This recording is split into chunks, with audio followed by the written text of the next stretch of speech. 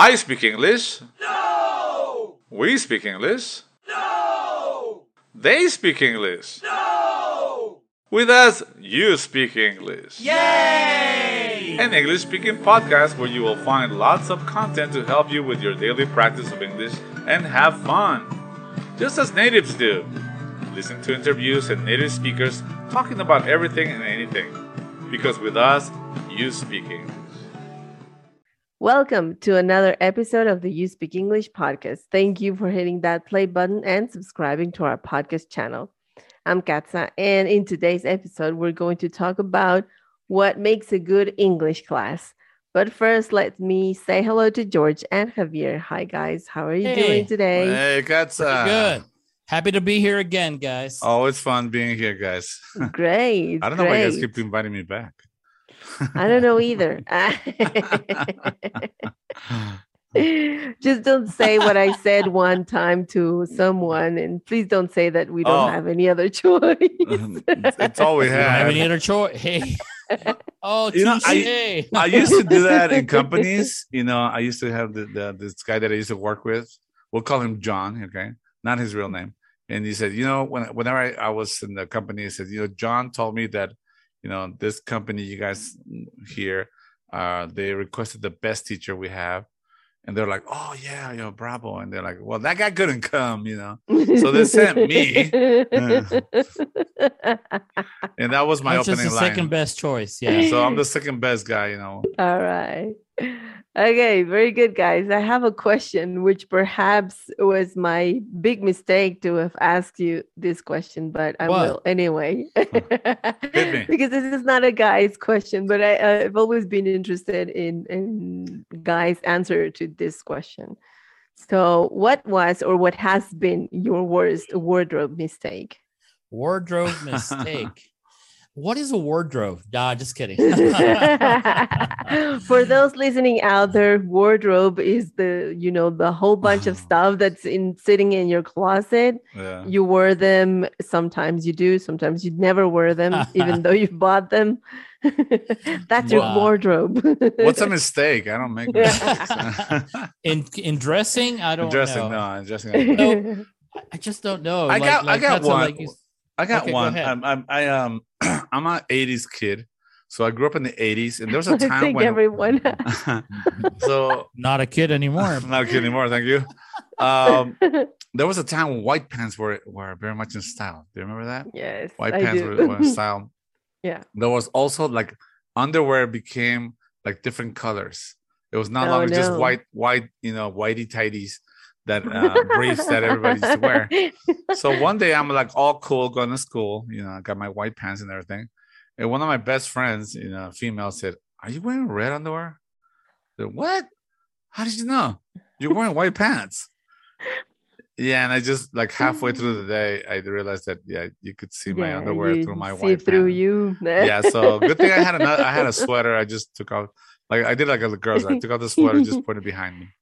You wrapped it around your waist. to cover your red That's the underwear. day I stopped following trends. I don't wear. Yeah. I pick my own style, and that's it. I'm done. Specifically, never wear Never wear white pants. with pants with anything red that- underwear.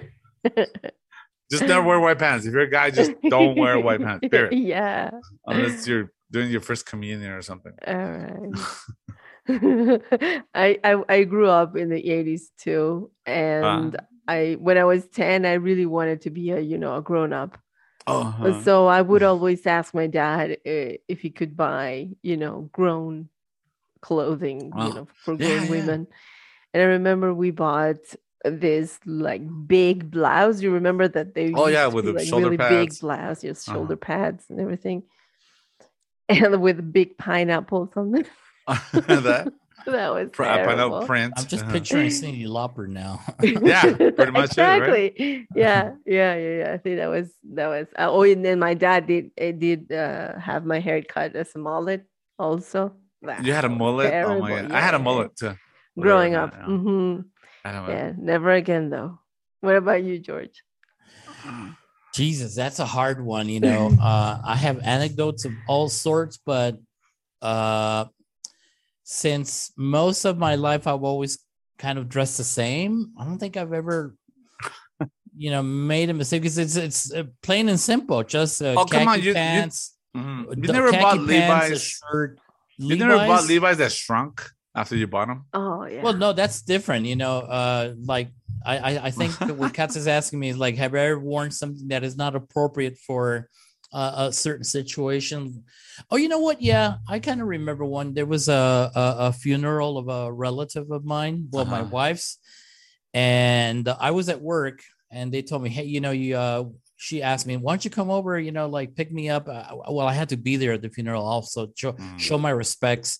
Of course. But I remember I was wearing a red and black plaid shirt, and it was red. Mostly it was red. So I wasn't planning on going to the funeral, but I had to go in and look for my wife, and then it kind of looked weird. Me walking in a funeral home with lumberjacks. I remember I was wearing. Outfit. What saved me was I was wearing black Levi's, but the shirt was red, and I kind of looked weird, but yeah. yeah. You felt like you didn't fit in.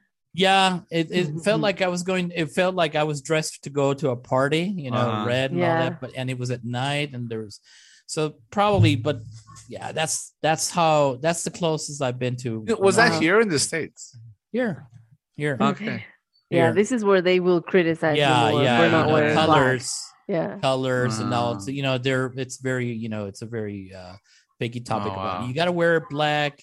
It's changing now. I've heard some people now like to wear white, and depending on their traditions. But back then, I'm talking about 5 years ago, it was still like black. Yeah, it was. Yep. All right, very good, very good. Okay, so let's get into topic then. Oh. Okay, so one of the reasons that we wanted to bring this podcast to you, the audience, it's because everyone's been through the hustle of finding a right fit for school, like for example, how the classes are taught, or if there's too much grammar, or if there's too much speaking and I don't know any grammar, so I feel lost, or whatever the reason. Sometimes we don't find, or people can find really a good fit for school. So basically, in our experience, because all of us have been teaching for a very long time, and we've come up with not only following techniques or new approaches to teaching, but also we have come to build a sensitivity towards our students, and we really want to put this word out there to how we design a good class, and what are the parts of a good English class in our experience, and what we try to give our students. So George, can you describe the best way to start? Let's get started with the starter. I think going back a little bit, it's all about expectations. It's all about what your expectations are as a student. Say, I'm going to be a student. I want to study English. What do I imagine an English class is? What information do I know of what a good English class is? Probably I don't have the information to know the difference between what is a good method, what is a good school, what is not a good school. Right. So it all depends. Many people have a background of an English class when they were back in elementary school or middle school or even college, where classes were perhaps not, the best well-designed classes, or for and the age too, right? Usually kids, at least here in Mexico, they don't take English classes very seriously when they're in middle school or high school. Okay, so going back, expectations, and number two, how motivated you are to learn a language. Right. Once you get those, I think those clear out of the way, I think then we can clarify that a good English school or a good, and we'll talk about stages right now. I'm just going to begin right now. Javier is going to help me with this, with the second stage. First, it's got to work. I mean, it has to. If I'm going to go and sign up for a school, well, the first thing I have to do is show up. Okay, I got it. Okay, I'm showing up.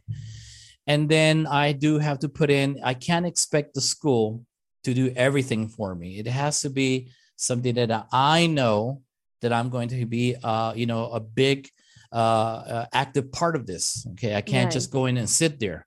Okay, if it's a good school, we'll talk about what a good school is right now. Okay, and then how, the methodology too. There are different kinds, or many schools say they have the best method or methodologies. I think it's methods don't work anymore. I think, it's a combination of a philosophy of a school, for example, ours, where it's approaches, more the approach. We have different approaches and methods, and then we combine strategies of different methods. Yeah. And then we also, I don't believe that one method works for everybody. Okay, no, one method doesn't necessarily have to work for everybody. So that's one thing I think, a good school needs to do is really understand your students, your group of students, and see how they learn best.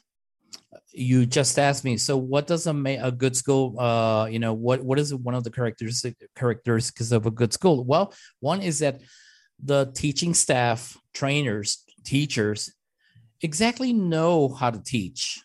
They actually know, and not just do the exercises in the book. No. They can. So it's important that you, as a teacher, you read your students, you understand their needs, you understand their fears. And then based on if you're following a book or you're following a method, then you have to adapt the method or use different strategies for that particular student, if you're doing a one-to-one or you're doing a group class. So you need to be sensitive enough to understand your students, and then get them out of their shell so they can start speaking, so they can start visualize. They can actually start seeing what they were there for in the first place. For instance, if I want to study a language, I picture myself studying Portuguese. I really don't see myself passing, and I mean, there probably are people who are that they want to see themselves passing a test. But for example, myself, I see myself traveling, interacting in Portuguese, speaking Portuguese. Right. And getting my point across with, different people probably in Brazil, or if I go to, Portugal, I can speak. And then we have, a good school will give you those tools, those skills, so they can actually make you see as a student that you are achieving those goals. Mm-hmm. Right. Oh, totally agree, George. Look, George and I have been together as friends and teachers for over 35 years. I was going to clarify that together. I was about got caught there. I want to hesitate just to see how George will react. Yeah. We're not life partners anymore. No, just kidding. Hey, so he dumped me. we're business partners. There you go. There you go. So listen, when we first started teacher training, we take teacher training. The first thing that everyone was taught was motivation. Remember, chapter 1, Jeremy Harvard. Chapter 1 is motivation.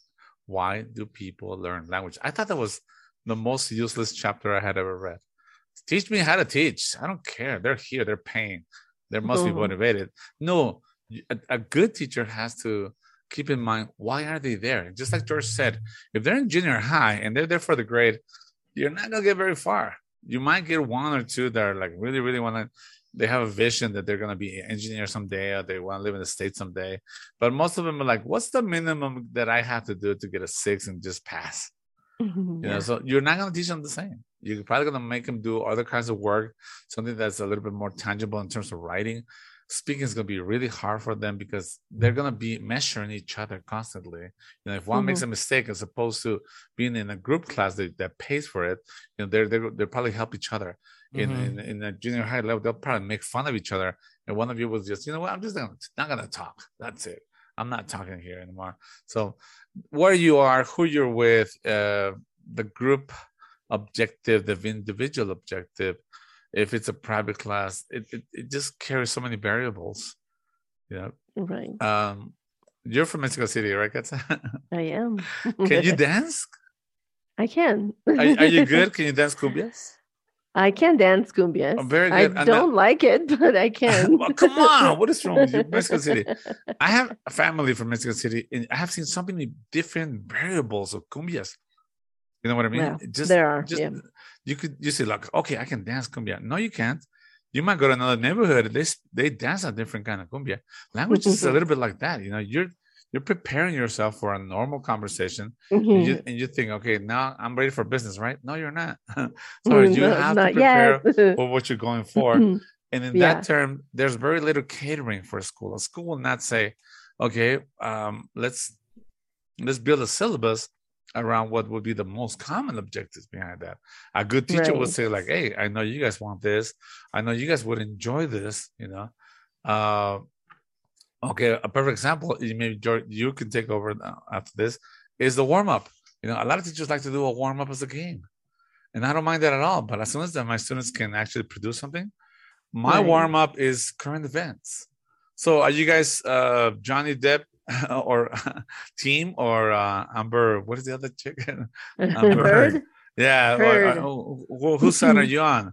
Are you guys with Will Smith or Chris Rock? What did you guys think about the tsunami or whatever happened that week? How's the weather where you're from? Because it's hot as hell where I live. Yeah. But something that's more realistic. You know what I mean? Yeah. So I think what Javier and I are trying to tell you, Katsa, is that if a person out there is listening, so how do I choose the right school, or how do I, find the right method, or how do I find the right place to learn English? After considering all the things that we mentioned, is number one, look for how prestigious the school is. Okay. Reviews, obviously. Now it's you can't buy anything or a service without reviewing the service. Yeah. Okay. What people have to say about it. Number two, once you're there, well, look around you. How do they treat you? Do they treat you like a person, or treat you just like you're a customer? Right. Okay. Are you just a number? Yeah. You're here to cover levels, and that's you're here to cover levels. Okay. Book 1, book 2, book 3.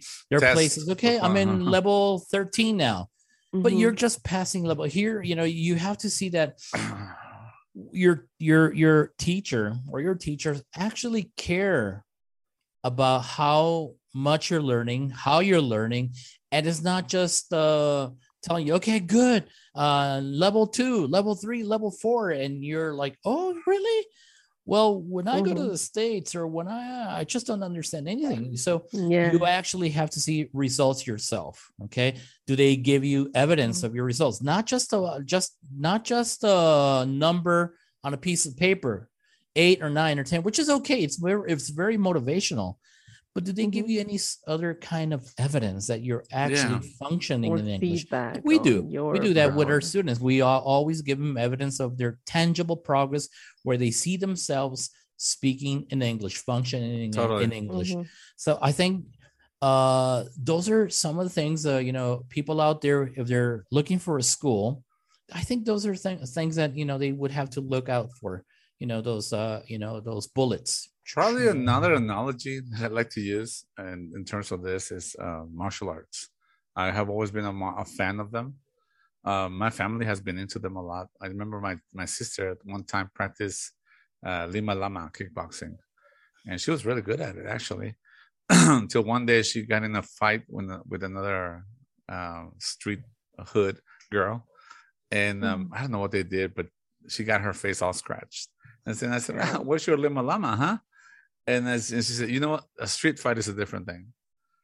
And I think if I were taking some kind of martial art lesson, and my coach would tell me, you guys, well, real life, you probably would do this. The judo methodology says this, and you should always follow this technique. But real life, if he told me real life, I would do this, I would totally respect that sensei or whatever the guy is, Sifu, Chinese, the name is, because he's teaching me something that's practical. You know, that's what George means. Methodology is one thing, you know, and I still love the fact that I used to practice a lot of jiu-jitsu. And whenever you get guys that would try to fist fight, you just take them to the floor. They can't do anything on the floor. And then one of my students told me, yeah, but what about if you get 3 guys at the same time? You're not going to take them to the floor one by one, are you? No, you're not. So it's the same thing. Once you get to a certain level, you as a student have to decide and commit yourself to say, what do I want with my English? You know, and then have a school or a teacher, private or not, say, you know, this is the way where I want to go. Because you might be a level 12, 13, 15 or a certain school, and then I'm your boss and say, Katsa, you're the one that's learning English, right? You're going to be taking care of the Americans next time they come into town. And you freeze because you've never done that before. You never prepare for that. Right. But you pass all your written tests. Exactly. You pass all your grammar tests. There you go. My grammar's great. Can you talk to them? Your grammar's great. Your grammar can be great, but... Oh, I remember I told you about my student that he was sent to the States, and the first person that asked him at the water cooler says, so, Raul, oh, right, yeah. What are you into? He goes, into what? Nothing. He went like nothing. Into my room or what? Into the room? I mean, I'm not into anything. No, what are you into? Like you know? What are your interests? Yeah, what are your interests? Yeah. Well, yeah. Phrasal verbs, guys. Right. Phrasal verbs forever. Phrasal verbs. All right. Yeah. All right. So we've talked about methodology and how to choose the right school for you, also because of the needs and motivation that you have for learning a language, right? Now, not often, but pretty often schools offer a demo class, right? By all means, take it. Yes, take a demo class. Yes. Take a demo class by all means. And because we are a sensitive group of teachers, not only a school, but we're a sensitive group of teachers here at USpeak. We care a lot about how we structure our classes. And we do have like stages of a class, believe it or not, we do. It doesn't look like sometimes, but we do. And George, could you describe the best way to start an English class? Well, it all depends on the approach and the method, right? Usually, most schools, they say they use a communicative approach. As I told you, there's not one sole method that you can follow. I mean, schools tried it. It didn't work a lot. So even the father of the communicative, because let me tell you out there, guys. Okay, so there are for the audience, there are things there. There's something called the approach. Okay, the approach of teaching a language or learning a language, and then from the approaches, then we have methods. Okay, and then the methods you use strategies. Okay, so in one of the methods, there are many: task-based learning, communicative learning, and then there's another one called total physical response, the silent way, such as Topedia, and one of them is called the PPP. It's presentation, practice, and production. Right. We use a combination of all of these, not all the methods, but strategies of each of these methods, depending on the class that we have. But it's very important that when you, for those of you students out there, you got to watch out. If your class is going to start and your teacher's going to say or says, okay, students, today we're going to study the simple past or the present progressive or the present perfect. Well, that is not exactly a language class. That is a grammar class. And there's nothing wrong, but if your goal is to communicate in English, a full grammar approach is not the best. It's not the most appropriate. If your goal is to learn grammar, yeah, why not? All right, you probably will be an English teacher. You as a teacher need to know the grammar. So the first thing you need, one of the most common stages is you do need a warm-up. Javier mentioned it. A warm-up can be many things. It could be a review, it could be a game, it could be a song, it could be a homework revision, it could be many things. Something short, okay? It could be just ask, how was your day? Tell me about the news. What did you hear on the news today? All right, something that gets them comfortable, all right? Depending on how the level of stress that your students have, you also would like to relax your students. There are some certain techniques that you use at the beginning of a lesson to relax them. Some breathing techniques, 5 minutes, 3 minutes. It's not yoga. It's just relaxation. Brain gym. Breathing, and then probably a little, calming music. All right. Remember, the more calm your students are, the less stress, the more they will learn, and the better they will learn and retain information. The more open they will be. Yeah, they'll be more open to retain information. And then present whatever you're going to present, always in context. Okay, something that students already feel comfortable with, something that they know, something that they associate with. Perhaps you're going to tell them a story. Okay, perhaps you're going to begin the class today. We're going to talk about my friend Javier's his day yesterday. We had a difficult day. And then you already create a context. You create a context and you start telling the story, a narrative. And then from there on, you give some examples. Okay, some examples of what your aim is. Here, your aim is that you mentioned it. Okay, today's aim is we're going to learn how to talk about a narrative, how to tell a story. Or it's implicit. It's implicit that you're going to talk about the past, but you can say we're going to learn how to talk about the past, but you're not going to say today we're going to learn the simple past and the regular and irregular verbs, because you're going to scare them. I would be scared if a teacher would tell me today you're going to learn these verbs in the past. Oh God, no. I'll walk out. I got a short one, but I got to say it in Spanish because in the early days, somebody asked me, teacher, ¿cuándo vamos a aprender el subcuamperfecto del indicativo? Oh my! I was like, well, as soon as I learn it, what is that? I don't know what that is. Later on, I found that it was a future perfect. But I mean, think of it like such a long name for it. Do you need to know that? No, I just need to know how to use it. No, you would never say that. And then after that, Katsa, you go into the practice. Remember, one rule of thumb for us is there's a number 30-70. 30-70, 30% teacher talking time, 70% student talking time. That means that the teacher is there to help you learn, to instruct you, give you feedback, but is not there to lecture you. He's not going to give a conference. He's not going to lecture you. So if your expectation of a student is that I'm going to be there sitting down and just listening to a teacher, well, no, that's not right.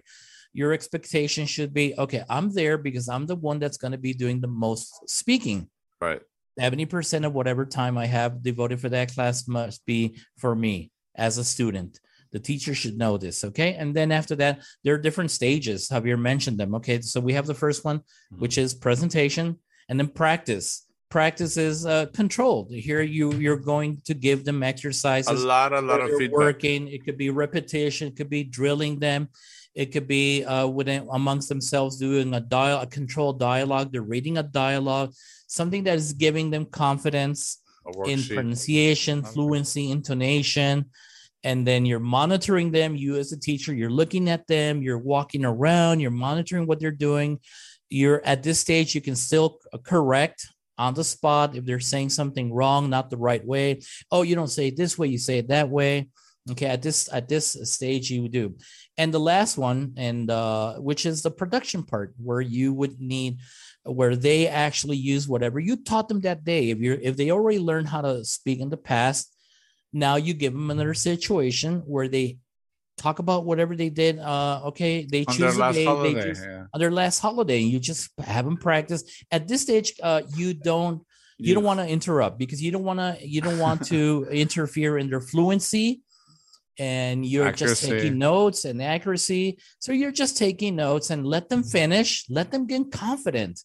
Even get them up. Don't have them sit down all the time. Get them. If you're doing a face-to-face class, well, let them get up. Let them walk around. Make it like as realistic as possible. All right. Even put some, background music. That's what I do. I put some background party music, lounge music, and they're doing a conversation. So this relaxes them. I'm taking notes. Okay, guys, it's over. This stage is over. And then I have them sit down, and then there's a feedback. Oh, I heard somebody say this. You don't say it this way. I suggest you say it. Remember, guys, you say it this way. Oh, okay, good. And then comes another round. So that feedback does kick in. You just can't let them keep the feedback in their notebooks. They have to put that feedback or whatever corrections you gave them into practice. And this is ongoing. Always make sure, if you're any teacher out there, as a tip, make sure that your instructions are clear. Never take for granted that if you say, "Do you understand?" Guess what what the students are going to say? They will yes. say yes, I understand. No. And then later on, what are we doing? What are we doing? What are we doing? Yeah. No, so always given clear instructions, Model. monitor, and feedback. Oh, yeah, this is something that you should expect from your teacher. It's so common sense, but yet there are many schools that they don't even know this basic of education. Right. Basically anything. Okay, George said it's just common sense, isn't it? You said a key word there, education. I mean, think of it. It's not just English. If you take a dance class, you teach me which says 1, 2, 3, 4, 1, 2, 3, 4. Katsa will probably be the teacher. She'll probably model with the best student, like where she's going 1, 2, 3, 4, 1, 2, 3, 4, and then okay, guys, get in pairs and practice 1, 2, 3, 4, 1, 2 steps. And she's gonna be walking around making sure we're doing the right steps. And okay, Javier, that's not how you do it. Okay, it's 1, 2, 3, 4, not 1, 2, and okay, got it. Okay, I'll be back. One thing I like doing with my students is telling them when they start using Spanglish, because we do that a lot as we are learning. We start using Spanglish, and then I say, that is a perfect Spanish translated phrase. Exactly. But how do we say it in English? How would a native English speaker would say it? And they kind of like, okay. Yeah. Yes. Yeah. How long? Yeah. My final question for you guys before we wrap up. Sure. How long should a grammar section of the class be? Depends how long the class is. Yeah, it depends. There are different types of grammar. There are different types there's some kind of grammar that is very intuitive. You don't need to spend a lot of time talking about the future. Something so simple. Talking about modals. All the modals are out there for you guys out there. Is the shoulds, the woulds, the coulds, the will, the cans. Those are easy. I mean, if you have a 1 hour class, But I think within the same try to teach class, relative clauses in one class. That's a toughie. Yeah. Oh yeah, imagine teaching conditionals in one class, right? Or try to teach some grammar that does not exist in their native language, something like that. Or I mean, if you're going to approach grammar inductively, all right, sometimes you don't. I mean, it's not just one class. It's several classes where students don't even realize that they're learning grammar. Towards the end, oh guys, by the way, we're saying this grammar, but they're already using it. Right. Oh, we're using the grammar. Yeah. I just want to, bother you with this, but we're already using it. I don't want to say, I don't want you to feel it's complicated or a lot of times students know a little bit of the grammar. This is something they probably do on their own a lot. Or when they were in junior high, they took it a little bit. This is one thing that I get a lot, Yeah. For example, when I teach passive voice, they say, "Oh, we teach passive voice. We only use passive voice when it's a formal way, Enriching English. I have a question for both America of you. was discovered but we also say the class was canceled. My car I have was a question stolen. for you, Javier and Katsa. What do you think is better for a student to learn to know his grammar really good, or to speak English fluently? To speak English fluently. It's like it's combination of all of it. Yeah. There's before we finish, there's one of our students, Javier, you had him, Jaime, a kid, 17 years old. And he said, I'm the first one in my class in college. He's going to ITESO. I'm the number one in my class. UTESO, by the way, listeners out there, is a university in Mexico, in Guadalajara. And Top university. Yeah, it's one of those prestigious universities here. Anyway, he said, but I don't know grammar.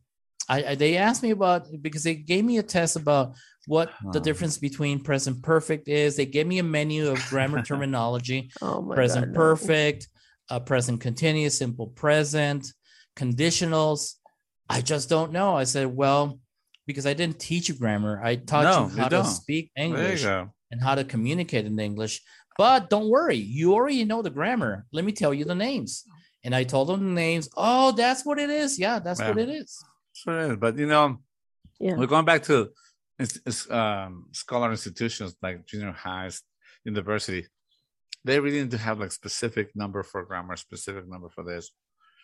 They're a little bit more nitpicky. They're not really catering to the needs of the student. Whenever somebody tells me that, I'll ask them like, George, you speak Spanish, right? Pretty well. Yeah, Mexican. Could you teach me Mexican? Could you show me the present subjunctive tense mood, the present subjunctive in Spanish? I don't even know what that is. Do you know? Me neither. Oh. That's the first thing we teach. Somebody's giving me a warning here. D. Oh, darn it. We're running out of time. We'll have to pick it up next time. Another time. We'll talk more about this. Yeah. I mean, this is a really, really extensive topic. And we really wanted to give you, the audience out there, give you, our listeners, a grasp, not just a grasp of how the work is done here at You Speak, and obviously what you should look for in a best class for you. What's the best class for you, obviously. And guys, any final words before we head out? Yeah. Final words is when you there are different kinds of teachers out there, guys. My experience, many students say they need to see an American face, which is not right or wrong. But many people have the misconception, students, that he's got to be Native American to be a good teacher. It goes both ways. Tall, blonde, blue eyes. Some of them are excellent. I mean, very great teachers, and some of them are not. It goes the same with non-native, speakers of English. They could be great teachers, but they can also be lousy, terrible teachers. Mm-hmm. So just don't go with that. Go with the reviews. Go with the results. Ask for the results of the school. And that's my comment for anybody out there looking for a school. What do I look for in a school? It doesn't mean if it's a big school, a prestigious school, it could be a great school. I mean, I'm not saying it isn't. And it doesn't mean that a very small school is a terrible school. You have to look at the quality of the school, the philosophy of the school, the why they're doing it, okay, and the results. Are they actually giving you results? Okay, I mean, look at those factors when you're deciding on how to look for a school, and I think you'll make a great choice, okay? But in the end, the only one responsible for your own learning is yourself. You're the one that's going to have to put in the time, a lot of time for you to learn. No English. Way around it. No way around it. Yeah. And I would have to close up with what Katza said. Take a demo class, shop around, look around, and most 9 out of 10 English schools will say, yep, take a free class. Yeah. Maybe 2 classes, I don't know. And then convince yourself, don't worry about, the grammar, the approach. Do you feel good? Do you feel that that's a class for you? Then check it out. That's how you feel. That's how you might go shopping around looking for cake and say, can I try that cake? That looks good. It doesn't taste like I thought it would, because the cake looks great, but the taste is not what I wanted. And just keep looking for another cake, and that's it. It's not that hard. Take advantage of the fact that most schools will do that. All right. Okay. Thank you guys so much for this. This is it for today. Thank you to all of our audience out there. Remember to subscribe to our channel. And if you like this podcast, please share it with all your friends. And also, please visit our website, where you will find lots of articles related to English, learning and practice and culture, and things you can even imagine, even talking about hamburgers. And All Batman. right. And Batman. Yes. And wardrobe All right, guys. malfunctions. Bye, guys. Thank you so much. See you Thank next you, time. guys. Bye-bye. Take care. Bye. Bye-bye. Woo! Thank you for subscribing to our podcast channel and click on the follow button so you can get notified when we upload new episodes. Find us on Facebook, Instagram, YouTube, and TikTok. And please visit our website at youspeak.com.ms, where you can get free access to our blogs and other content developing every week just for you.